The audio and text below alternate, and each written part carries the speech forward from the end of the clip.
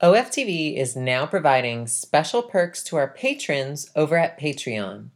For patrons who donate $5 or more, you'll get access to special bonus mini episodes each month.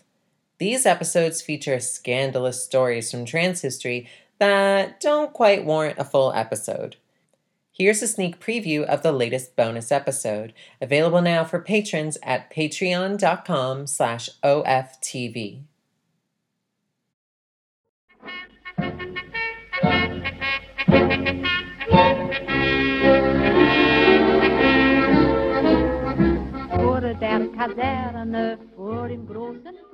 Harry Benjamin relates this incident in his 1967 book, The Transsexual Phenomenon. Quote, "One of my patients of many years ago, a man in his late 60s, was accustomed to this form of transvestism when he went out.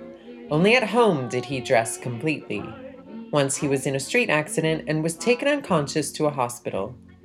When the female undergarments were discovered, the examining physician, completely unacquainted with transvestism, wrote the fact into the hospital record where I saw it, together with a diagnosis of concussion and, quote, patient evidently a degenerate. The only consoling feature is that this example of medical ignorance occurred over 20 years ago," end quote.